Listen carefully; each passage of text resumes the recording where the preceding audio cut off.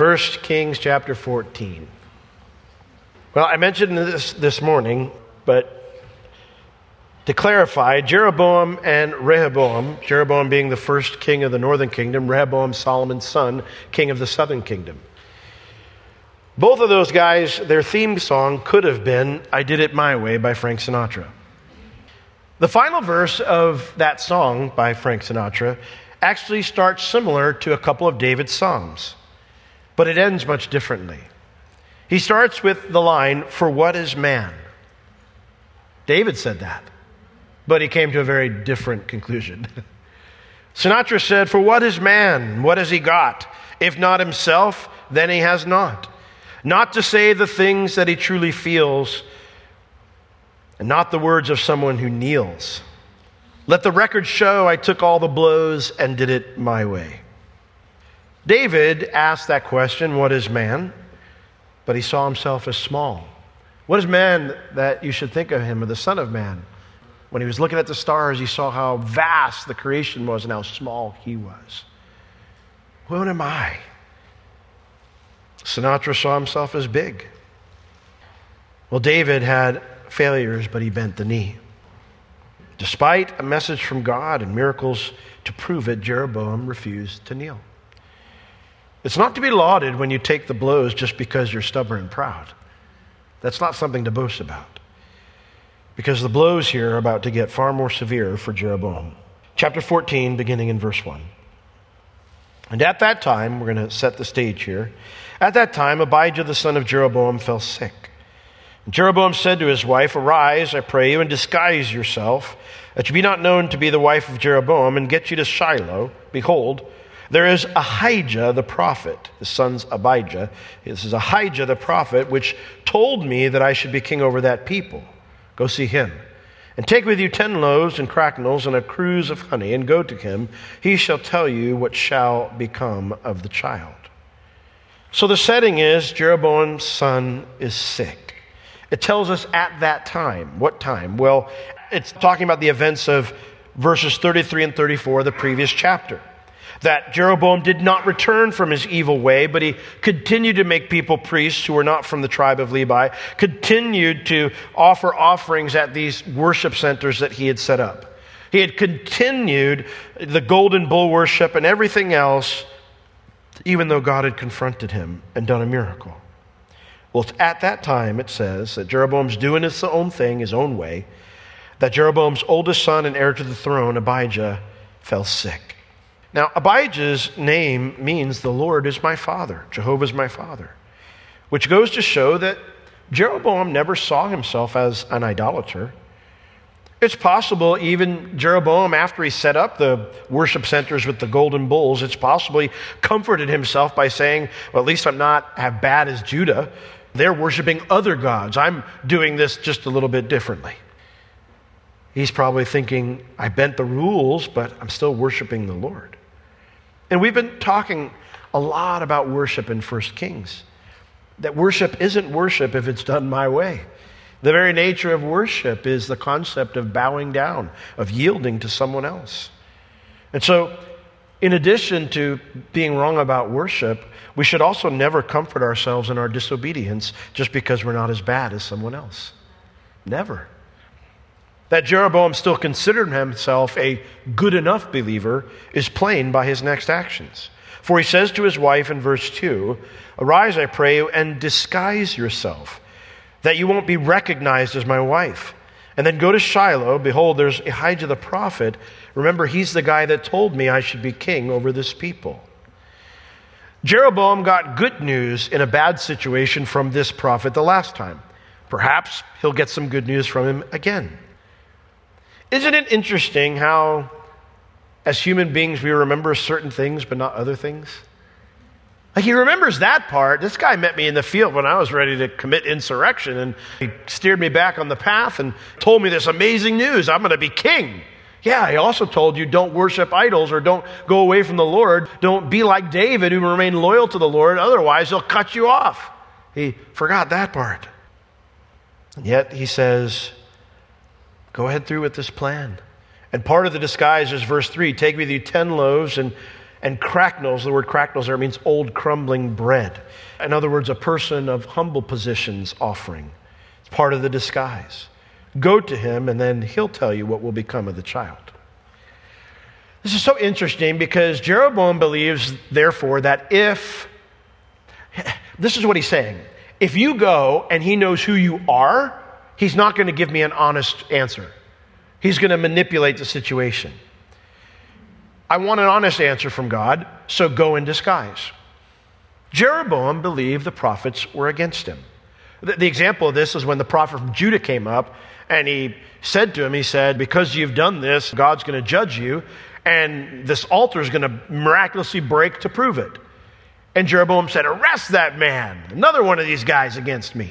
And his hand immediately was paralyzed and he said, hey, maybe you're one of the real deals.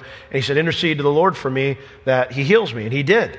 But then he invited him over and he said, let's talk this through. I'll take care of you and you take care of me. But the prophet said, no, I'm not doing that. But remember, he disobeyed the Lord when he didn't go straight home and God killed him. Well, Jeroboam took that news as, he was no better than me. And in his mind, it was settled. All the prophets are against me. So he tells her to go incognito so that they'll tell him the truth instead of trying to use his son's sickness to manipulate him into doing what they want. You see, Jeroboam had convinced himself that God wasn't upset with him, that the prophets were doing things that were politically necessary in their opinion, but not necessarily God's will. And wasn't the supernatural death of that prophet from Judah proof of that? If I am stubborn enough, I can spin facts however I want, if I'm stubborn enough. But that doesn't make it true. In John 8:31 and 32, Jesus said, listen, if you continue in my word, then are you my disciples indeed, and you shall know the truth, and the truth shall set you free. Truth is truth. So this is one of the reasons it's good to be in God's word, because God's word lays bare all those lies. Now, sometimes those lies are not obvious to us. For example, there have been times in my life when I felt very overwhelmed by a situation, whether it was a financial situation or a relationship or an emotional situation or a church situation, whatever it might be, and you start telling yourself this is what's going to happen. But no one knows what's going to happen except the Lord. So that's a lie that's come in because there's no guarantee. It's not truth because it's something that's a possibility in the future, but it's not actually true. In fact, the Bible tells us that when it lists out the things we're supposed to think about, the very first requirement we're supposed to ask ourselves is it true? Whatsoever things are true, lovely, of good report, be any virtue, any praise. There's other things in there, but the one is truth. Is it true? And the cool part is when you come to the Bible, you come to God's Word, it lays bare all those lies. And you can start to recognize it and go, you know what? I've got this thought that's overwhelming me, and I can see evidence of how it could happen, but the truth is, it hasn't happened yet. And then, of course, the more insidious lies, which are the ones we tell ourselves, like Jeroboam is doing here. God's word lays bare all those lies, and it brings us out of the fairy tale world we create in our own mind, and it brings us back into reality, and it sets us free. Well, this very silly plan is not really even necessary, because look at verse 4. It says, and Jeroboam's wife did so and arose and went to Shiloh and came to the house of Ahijah, but Ahijah could not see, for his eyes were set by reason of his age. The phrase his eyes were set means they didn't move. The eyes didn't follow. I have a severely handicapped brother. He's in his 20s now. But one of the reasons that you could tell early on that something was not right is his eyes wouldn't follow you. And so that's the idea here with this prophet, is that his eyes didn't follow people anymore. He was blind. And so he couldn't even see the disguise.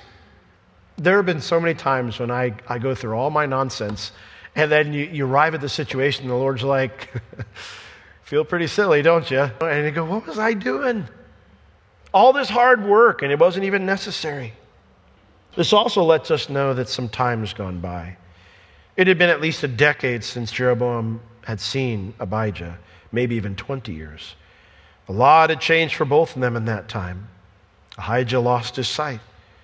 But Ahijah was still close to the Lord where Jeroboam was not. And so even though he couldn't see, the Lord who sees everything let him know what was going on. Verse 5. And the Lord said unto Ahijah, Behold, the wife of Jeroboam comes to ask a thing of you for her son, for he is sick. Thus and thus shall you say unto her, for it shall be when she comes in that she will feign herself, pretend to be another woman. I am so grateful. I wasn't in the moment, but I am so grateful for the individuals that God whispered something in their ear about me, too. It's mostly happened in my young Christian life when I had a lot of struggles. And God would speak to someone else, and they would come talk to me, and I'd be like, how'd you know? My kids do that all the time when they're younger. How'd you know? And I say, because God tells me stuff. Because he loves you and he cares about you. He doesn't want you to get away with nonsense. Well, God tells him. I always read this story and just kind of chuckle, because why did Jeroboam think his wife would get a supernatural answer from God without being recognized by God? God knows what you and I are going to do before we do it. And everything we end up doing is laid bare before him. In Hebrews chapter 4:13, it says those exact words. It says in Hebrews 4:13, neither is there any creature that is not manifest or unveiled in his sight, but all things are naked and opened unto the eyes of him with whom we must give account. Everything, he sees it. I mean, nothing's hidden from him, nothing's unseen. But the problem is when we're not walking with the Lord, we have blind spots like that. When I'm doing things my way, I don't see the road I'm on clearly anymore, and I end up with faulty reasoning like Jeroboam here. And again, that's why God gave us his word. The verse right before that in Hebrews 4, verse 12, it says the word of God is quick and live and powerful, sharper than any two-edged sword, able to pierce between the soul all the way down to the spirit. The Word of God has the ability to reveal things to us that we don't even see about ourselves. There have been those times when I've just been sitting on the porch or in my room or on the couch reading my Bible, and I'll be reading it and I'll read about something that somebody else did or a bad attitude they had or whatever it might be, and I'm like, I don't deal with that, do I, Lord? And then the Lord's like, let's talk. And it's like, what? And then, you start making all your excuses about, well, no, I mean, how do I? And then you just begin to ask the Lord, search my heart, and then he starts bringing stuff to the surface, and you're like, oh. I've told the story 1,000 times, but I remember I was on my way to go meet with somebody. I'd gotten a phone call, and it was bad. The situation was bad, and I had to go step into a family situation that was bad, and I was mad. Like, I was not happy. I was going to go there, and I was going to tear things up. I'm like, I can't believe this happened. Well, we talked about this. We've worked through this. And I'm in the car. And I'm like, if they don't receive what I say, they're going to get the son of thunder. And I'm driving. And I'm just like, Lord, I know I'm upset, but my heart's in the right spot. It's because I love him. It's because I care about him. And then that still small voice just said, you don't love him. I was like, what do you mean I don't love him? And I started listing out all the things I'd done. And you don't love him. And I'm like, how do I verify this to be true? And I pulled off to the side of the road and I opened my Bible and I started going through 1 Corinthians 13. Love is patient. Lord, I've been very patient. Love is kind. Lord, I have been absolutely kind. And then I went down to 1 and said, love does not seek its own. And the Holy Spirit said to me at that moment, he said, Will, if you don't get the response you want, you're not going to love them. And that's why I said that to you. You don't love them.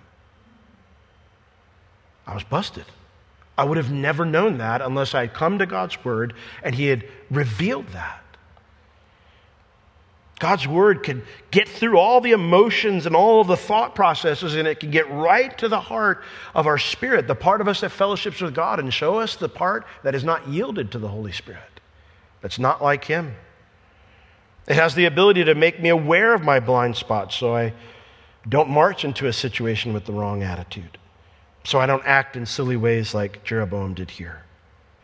Well, verse 6, and it was so that when Ahijah heard the sound of her feet as she came in at the door, that he said, Come in, thou wife of Jeroboam. Why do you pretend yourself to be another? For I am sent to you with heavy tidings. Whew. First off, that last phrase has to have broken Mom's heart, of course. But the very thought there where he says to her, you think you've been sent to me. I've been sent to you. All Jeroboam's planning, all the thinking behind it, what do we do? What do we do? Let's do this. It was undone like that. A waste of time.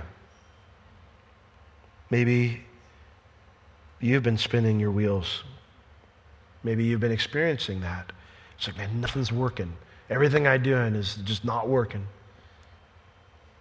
Well, maybe you've been deceiving yourself into wasting time. You know, if that's the case, then maybe ask God to show you what those blind spots are. Lord, where am I deceiving myself and spinning my wheels as a result? Where am I maybe handling things in a way that's not pleasing to you, or maybe even silly because I've tricked myself? Well, when he says here that the news is going to be heavy, in other words, it's something that's going to be difficult to hear, or it's going to be hardship. This is not going to be good news about your son. And so in verse 7, he says to her, go. Not only did Jeroboam waste his time and energy, he wasted his wife's time and energy. She comes and then she has to go immediately. All the food she prepped, everything she brought, all the careful planning. Maybe I think I can handle the blows, but what about the others I put in the line of fire by my stubborn pride? It's hard enough, the news that she's going to hear, but to hear it like this? Go, tell Jeroboam, thus says the Lord God of Israel, for as much as I exalted you from among the people and made you prince over my people Israel, and tore the kingdom away from the house of David and gave it to you, and yet you have not been as my servant David, who kept my commandments and who followed me with all his heart, to do only that which was right in my eyes. But since you have done evil above all that was before you, for you have gone and made you other gods and molten images to provoke me to anger, and have cast me behind your back. Therefore, behold, I will bring evil upon the house of Jeroboam. Go back to verse 7 and 8. The Lord lays out Jeroboam's failure to follow him. He says, I kept my promise to you. I exalted you. I made you king over this people. I did everything that I told you I would do. I tore the kingdom away from the house of David, and I gave it to you. And yet you have not been like my servant David. That was the one thing I asked you to do. Again, covenants and character, the whole theme of this book. God keeps his word. He never fails. He does what he says even when we don't do what we say. God is faithful and true always and forever. He says to him, I did my part, and yet you did not do your part. I asked you to be like my servant David, who kept my commandments, followed me with all his heart, to do only that which was right in mine eyes. God didn't ask him to be a perfect king or even the best king. He just asked him to remain loyal to him like David did. And God wants the same thing from you and me. Psalm 103 is such a good psalm in so many ways. It talks about the blessings that God gives to us, forgives all our sin, heals all our diseases, just all the goodness of God. But then you get down a little bit further and you can see the Lord's heart towards us. Psalm 103 verse 8, it says, the Lord is merciful and gracious, slow to anger and plenteous in mercy. Now, if you hear those words, you think, hey, that sounds like something else I heard God say to someone else. You're right. He said it to Moses. Remember when Moses said, show me your glory? And the Lord said, I can't, but I'll declare my name to you. And so here's the Lord, sticks Moses in the cleft of the rock, and he walks by and he declares, I am the Lord God. And then he says these words, merciful and gracious, slow to anger, plentiful in mercy. He goes and he says more things, and then he says, and I also visit the iniquity upon the children and the children's children to the third and fourth generation. In other words, he says, I don't just excuse sin. I'm merciful and I'm gracious, but I don't just excuse sin. And yet when we get to Psalm 103 here, where David's writing, he explains the Lord is that. But then in the part where maybe he'd get to how God doesn't just excuse sin, he says this, he will not always chide. The word there for chide, it means to strive. In other words, even when he disciplines us, he doesn't do so forever. Neither will he keep his anger forever. He has not dealt with us after our sins, nor rewarded us according to our iniquities. David is saying, listen, I know the Lord says that, but when we come looking for mercy, He gives us mercy, even when we've blown it. For he says, as the heaven is high above the earth, so great is His mercy toward them that fear Him. As far as the east is from the west, so far has He removed our transgressions from us. Why? For like as a father pities his children, so the Lord pities them that fear Him. For He knows our frame. He remembers that we are dust. God's standard is perfection. Never changes. But He knows your weaknesses. He knows our weaknesses.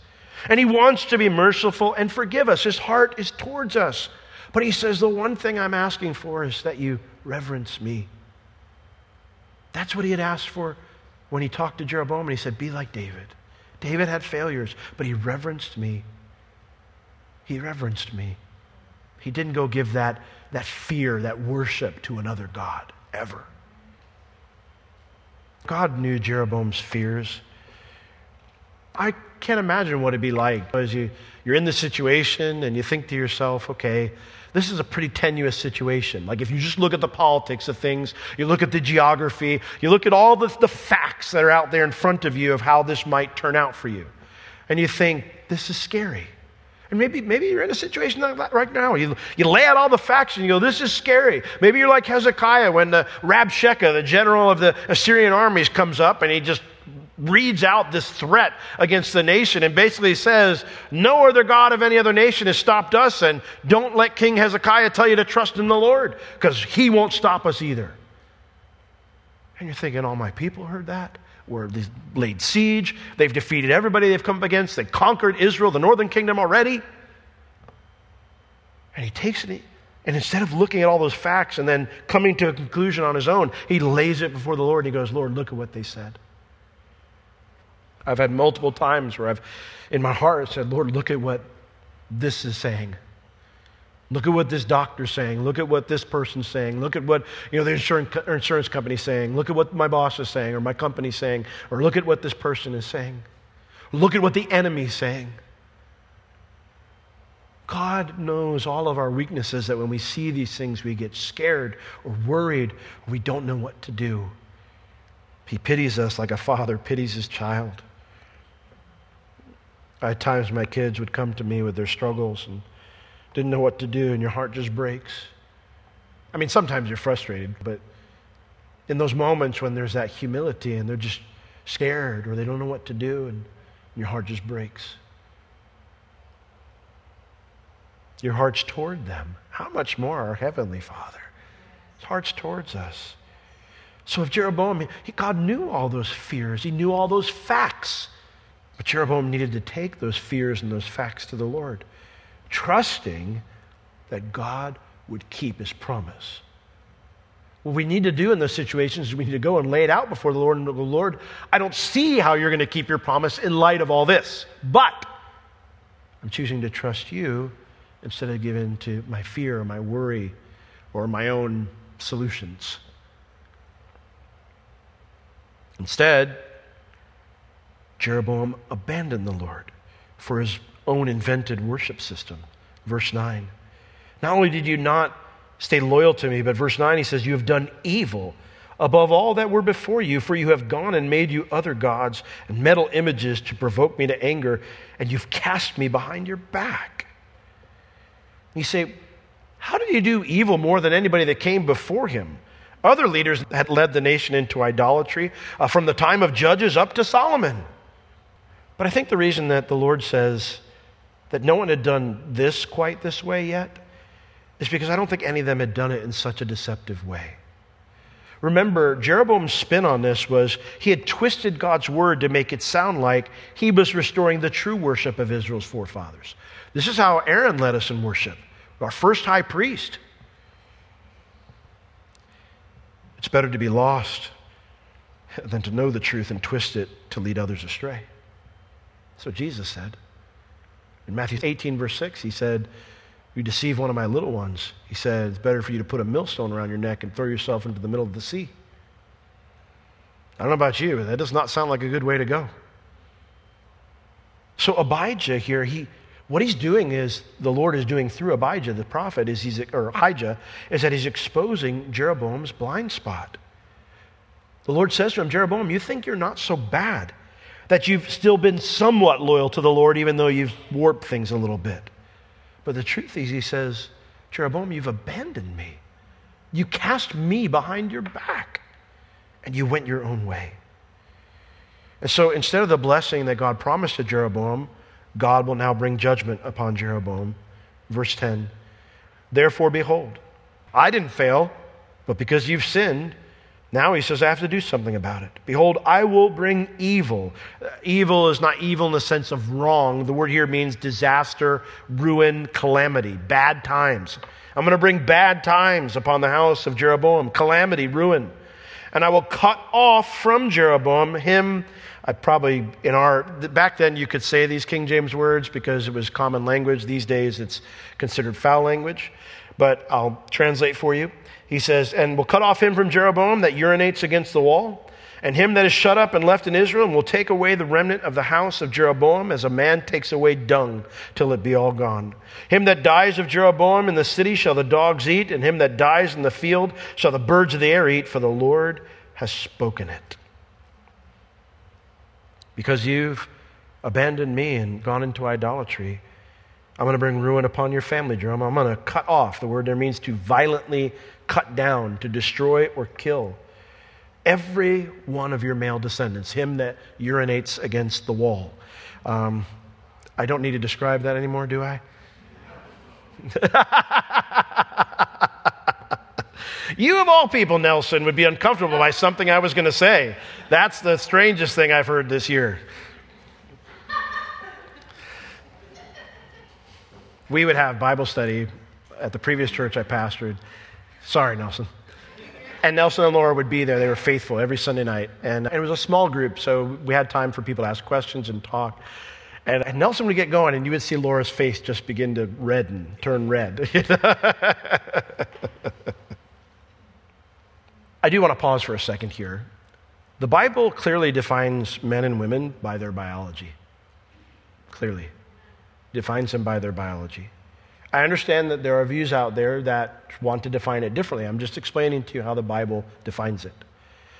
And according to the Bible, being male or female is not a way you feel. It's not a way you think. It's not even a way that you might behave. It's a way that we've been created by God.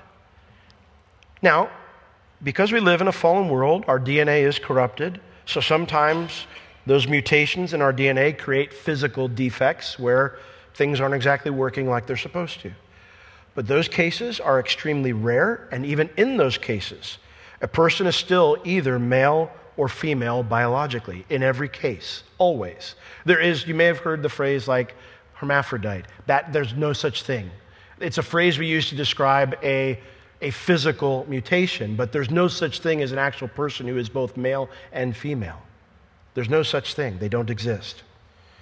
So the idea here is that the Bible is explaining that men and women are defined by their biology. Now, when I decide to reject that, in essence, I'm making myself my own God because I'm creating myself anew. But the new thing I'm creating is in opposition to reality and to the Lord who made me. It is the epitome of doing things my way, which is why it's not okay. So it's defining here. It says, I'm going to cut off every male descendant that you have. And he explains, him that's shut up and left in Israel, the word here, end, actually means even. I don't care where they are. Shut up means if they're a prisoner somewhere. Left means if they're roaming as a free man. It doesn't matter whether they're shut up somewhere hiding or they're roaming free and don't think they have a care in the world. I will find them and I will get them. Wherever your male descendants are, Jeroboam, I will find them. And he says, I will bury them in the ground like a man does with his waste. The dynasty I promised you will never happen now. And none of them will die of old age. Verse 11, him that dies of Jeroboam in the city will the dogs eat. Him that dies in the field, the birds of the air eat. That is not something we let happen to our loved ones. We give them a burial or some way, shape, or form. We cremate them. We give them a funeral. We have a memorial service. We celebrate their life.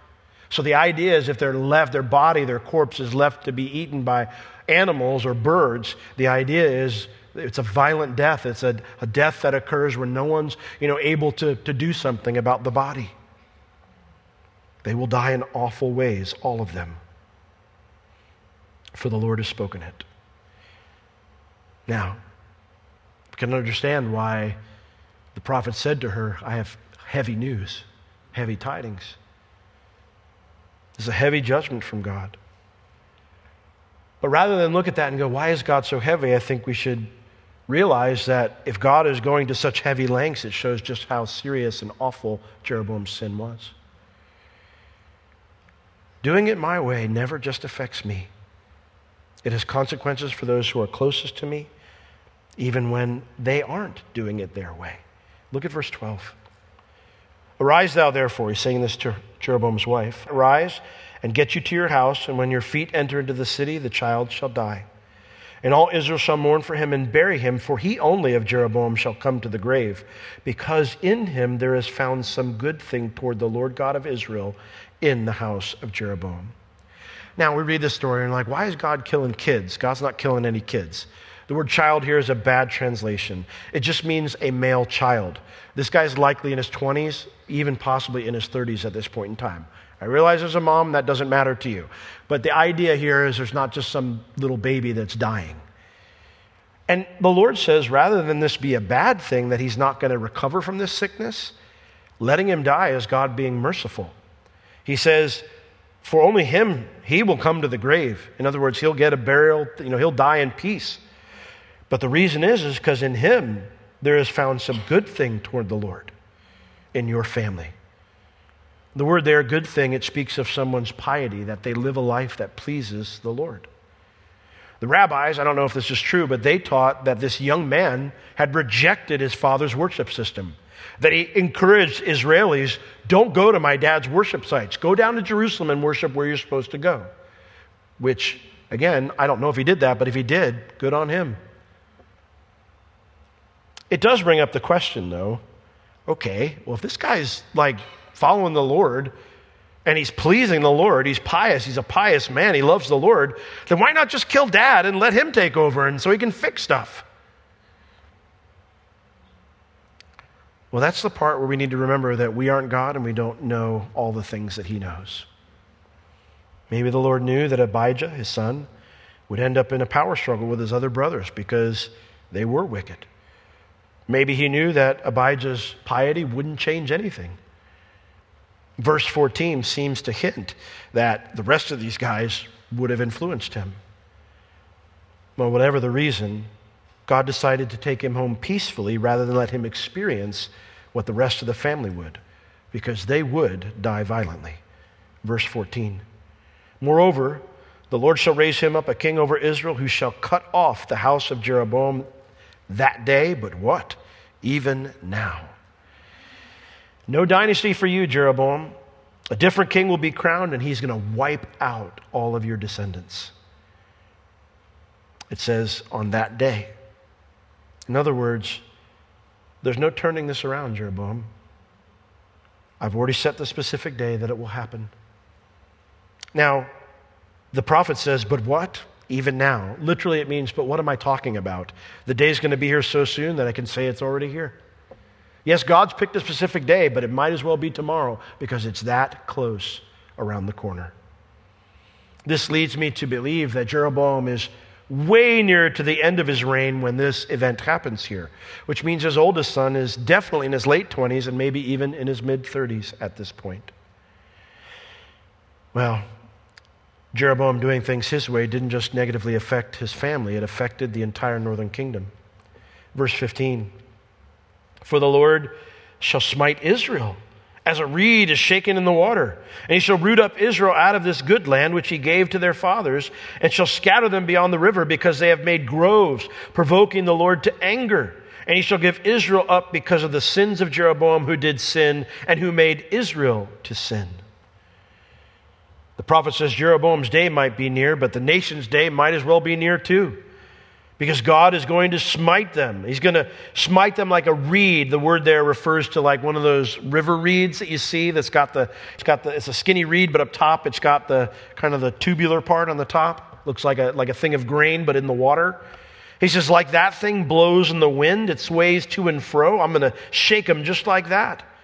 And I'm going to root them up out of this good land and scatter them beyond the river. The river there, of course, is the Euphrates. And this is exactly what the Lord did to Israel. The Assyrians, just 200 years from what we're reading about here, right around 200 years. The Assyrians came and did just that. They conquered them and took them across the Euphrates and scattered them all throughout their empire. Why is God smiting them? Well, he says, because they have made their groves. The word groves here refers to the Asherah poles. These are wooden idols to Asherah, the goddess of good fortune and sexual pleasure. I'm not going to go into what they did tonight, but it's not pretty. Even though Jeroboam didn't build those sites, what the Lord is saying, though, is that your worship centers, Jeroboam, your golden bulls, they stumbled the people to go back into this stuff. And so I'm holding you accountable for this, and I'm holding you accountable for your own sin. Verse 16, he'll give them up because they followed you instead of me. Because they worshiped at your worship sites, and then they went further than that and got involved in worshiping other gods. They might be saying, well, why judge the people if this is Jeroboam's fault? Well, because following the Lord's an open book test. His law was available for anyone who wanted to know it. And they decided to follow their king and then even go farther than him into idolatry. They were responsible for those decisions. We read earlier about the woe that Jesus pronounced on those who stumble one of God's kids, but even if like someone else has deceived me or stumbled me, that doesn't absolve me of responsibility. In Acts 17:11, Paul commended the Bereans. He says they were more noble than the Christians in Thessalonica, or the Jewish people there in Thessalonica in the synagogues that he was talking to. He goes, because the Jewish people in Berea, they looked me up afterwards. It says they searched the scriptures to see if what I was saying was true.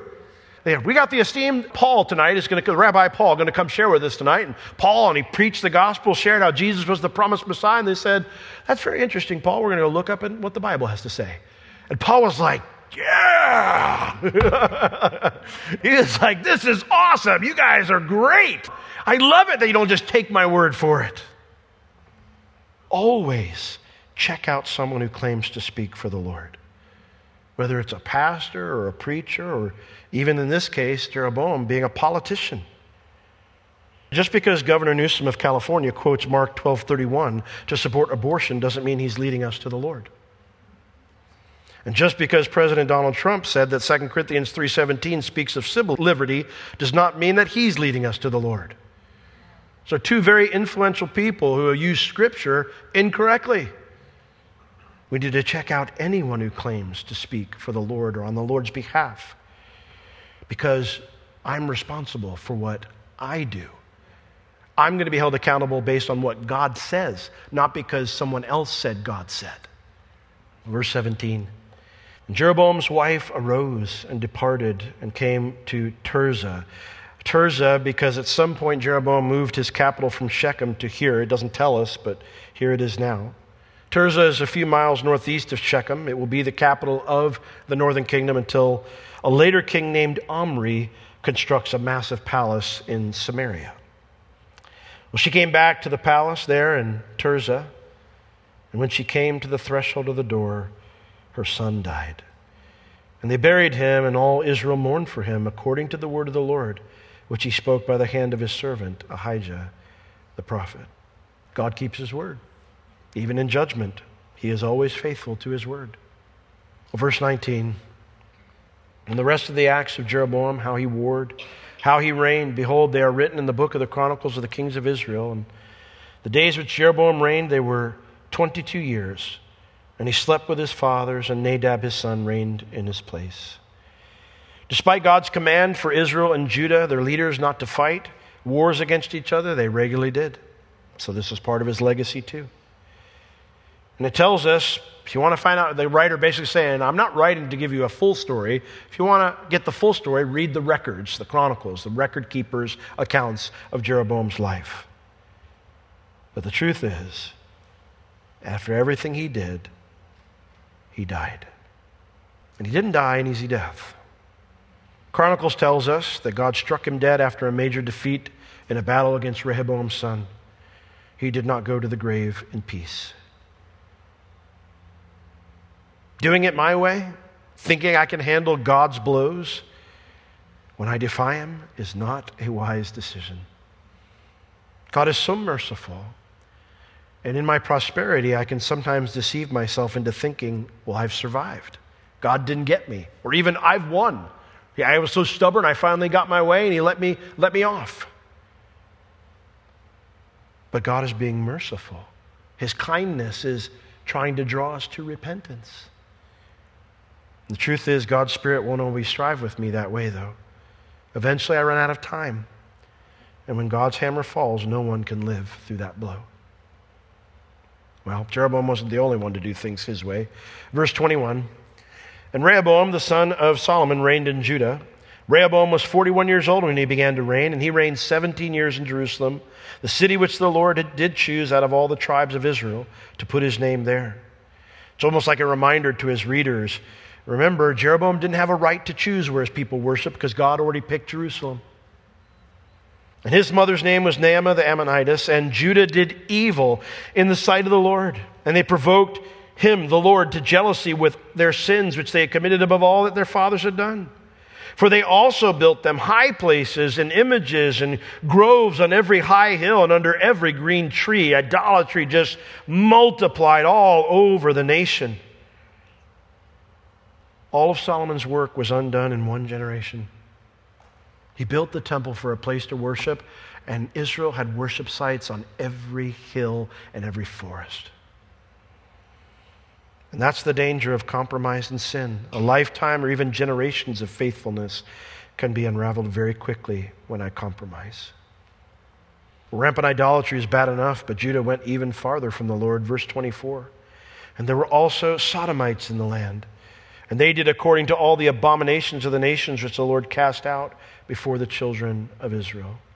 The reference here to these Sodomites, it means male prostitutes, usually tied to these worship sites and part of the worship rituals that took place at those sites. Now, this is not a feminist movement in Israel calling for equal participation in prostitution. These were male prostitutes hired by men. It is popular today to say that the Bible never teaches that homosexual sex is a sin, or that God was only opposed to male prostitution in the Old Testament, not a loving homosexual relationship. That is not true. In Leviticus 18, verse 22, the Lord makes it very clear how he feels about same-sex sexual activity. He says in Leviticus 18:22, you shall not lie with mankind as with womankind. It is abomination, period. There's no mention of ritual prostitution there. The abomination here is clearly a romantic relationship between two men, not prostitution. In fact, it was a capital crime in Israel equal to adultery, idolatry, or kidnapping. Leviticus 20, verse 13, if a man lies also with mankind as he lies with a woman, both of them have committed an abomination. They shall surely be put to death. Their blood shall be upon them. That word abomination, it's the same word that God uses to describe an idol. Something he hates because that idol exalts itself against what is true and right. It exalts itself against what he created. And when I decide to cross sexual boundaries that God has set in place, I am deciding to do things my way, to create my own set of rules for sex and romance, and therefore I make myself my own God, answerable to no one but myself. Now, some might say, well, that's the Old Testament. You're right. In the New Testament, it says the same thing. In Matthew 15, verses 19 to 20, Jesus says, for out of the mouth, let me just read it to you. Matthew 15, verses 19 and 20. For out of the heart proceeds evil thoughts, murders, adulteries, fornications, thefts, false witness, blasphemies. These are the things which defile a man, but to eat with unwashed hands does not defile a man. When, I think it was the Hillsong pastor in New York who very famously said, Jesus never said anything about homosexuality. That's not a true statement. I understand what he's trying to communicate, but it's not honest. Jesus uses the word fornication there, which refers to all kinds of sexual sin. He's making a direct reference to everything that God listed in Leviticus 18 and Leviticus 20. He's confirming that God was opposed to that then, it was an abomination then, and it still is now, just like murder and adultery and all these other things are abominations. 1 Corinthians 6:9, Paul says, do you not know that those who do such things shall not inherit the kingdom of God? And then he goes on to explain, what some of these behaviors are. He says in 1 Corinthians 6:9, know ye not that the unrighteous shall not inherit the kingdom of God? Be not deceived. And then he's saying, neither fornicators, nor idolaters, nor adulterers. And then he lists two things, nor effeminate, nor abusers of themselves with mankind. And again, I don't want to get into too much detail on those two words, but they describe both parts of a same-sex relationship, both sides. Both sides of the same-sex relationship. He says those things are wrong. And the Bible tells us, some people say, man, why do Christians harp on homosexuality? We're not harping on homosexuality from an individual basis. Most of the time when people are talking about it, we're talking about it culturally in a broad way. When we talk about homosexuality, same-sex sin, it's no different than adultery or anything else in the sense that God can forgive it and Jesus died for it just like he died for anything else. However, when a culture deteriorates, like God's describing here through the writer of 1 Kings, when a culture deteriorates into rampant sexual sin, and it marks out specifically same-sex sexual sin, it explains that culture has gotten very far from God. And so when we talk about this, the chief concern is that this is evidence that our culture has gotten very far away from God. As a whole, to the individual, no, there is no greater sin. But when we're examining a culture like the writer of 1 Kings is here, he brings this up when he's saying, how bad things were? There were sodomites in the land. He's explaining how far the culture, the people had gotten from the Lord. And all of this happened under Rehoboam's leadership, so God has to judge him too. And so in verse 25, it came to pass in the 5th year of King Rehoboam that Shishak, the king of Egypt, came up against Jerusalem. 5 years into his reign, not long at all. And it says he took away the treasures of the house of the Lord and the treasures of the king's house. He even took away all. And he took away all the shields of gold which Solomon had made. This is the Pharaoh who had harbored some of Solomon's enemies. Perhaps a divided kingdom emboldened him to invade. But whatever the reason, it was God's judgment that permitted it to happen. And so we see all of Solomon's work is undone. 20 years of Solomon's labor, undone. All the gold he procured, all the labor he forced his people to work on, to make all these things, gone. And yet does Rehoboam repent? Nope. Just like Jeroboam, he soldiers on because the appearance of power is more important than reality. Verse 27. And King Rehoboam made in their place brass shields and committed them unto the hands of the chief of the guard, which kept the door of the king's house. And it was so, when the king went into the house of the Lord, that the guard bare them and then brought them back into the guard chamber.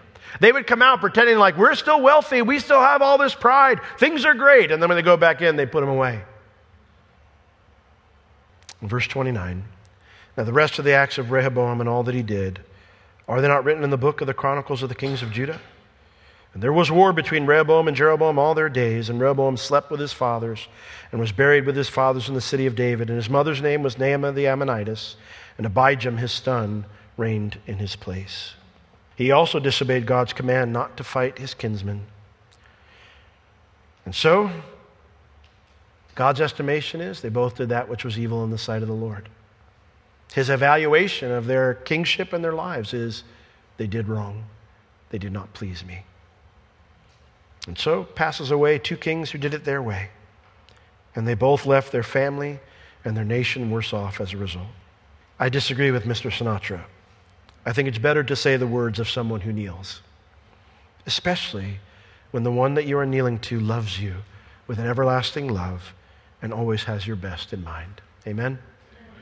Covenants and character. Let's not be like these two guys. Let's do our part by faithfully trusting that God is always faithful to his part. Let's all stand. Lord, I think of that song we sing, that you are good, even when there's nothing good in me. We're so grateful, Lord, that you know our frame, that we're simply dust. You know our fears, you know our worries, you know all the things that consume our thoughts. But Lord, rather than be like Rehoboam and Jeroboam, who the appearance of power or things being good, the appearance of that being more important than the reality of being right with you, we don't want to imitate them. We don't want that kind of character in our lives. We want to be those, Lord, who serve you genuinely. And so I pray that you would show us if we have blind spots. Maybe you've already put your finger on some things tonight, but if not, show us where we have blind spots, Lord, that we can be aware about things that are not pleasing you. And we can bring them to you and lay them at your feet and go forward with you. We love you. We don't want to do things our way, Lord. We commit to you now to do things your way, because we know your way is best, because you care for us. In Jesus' name, amen.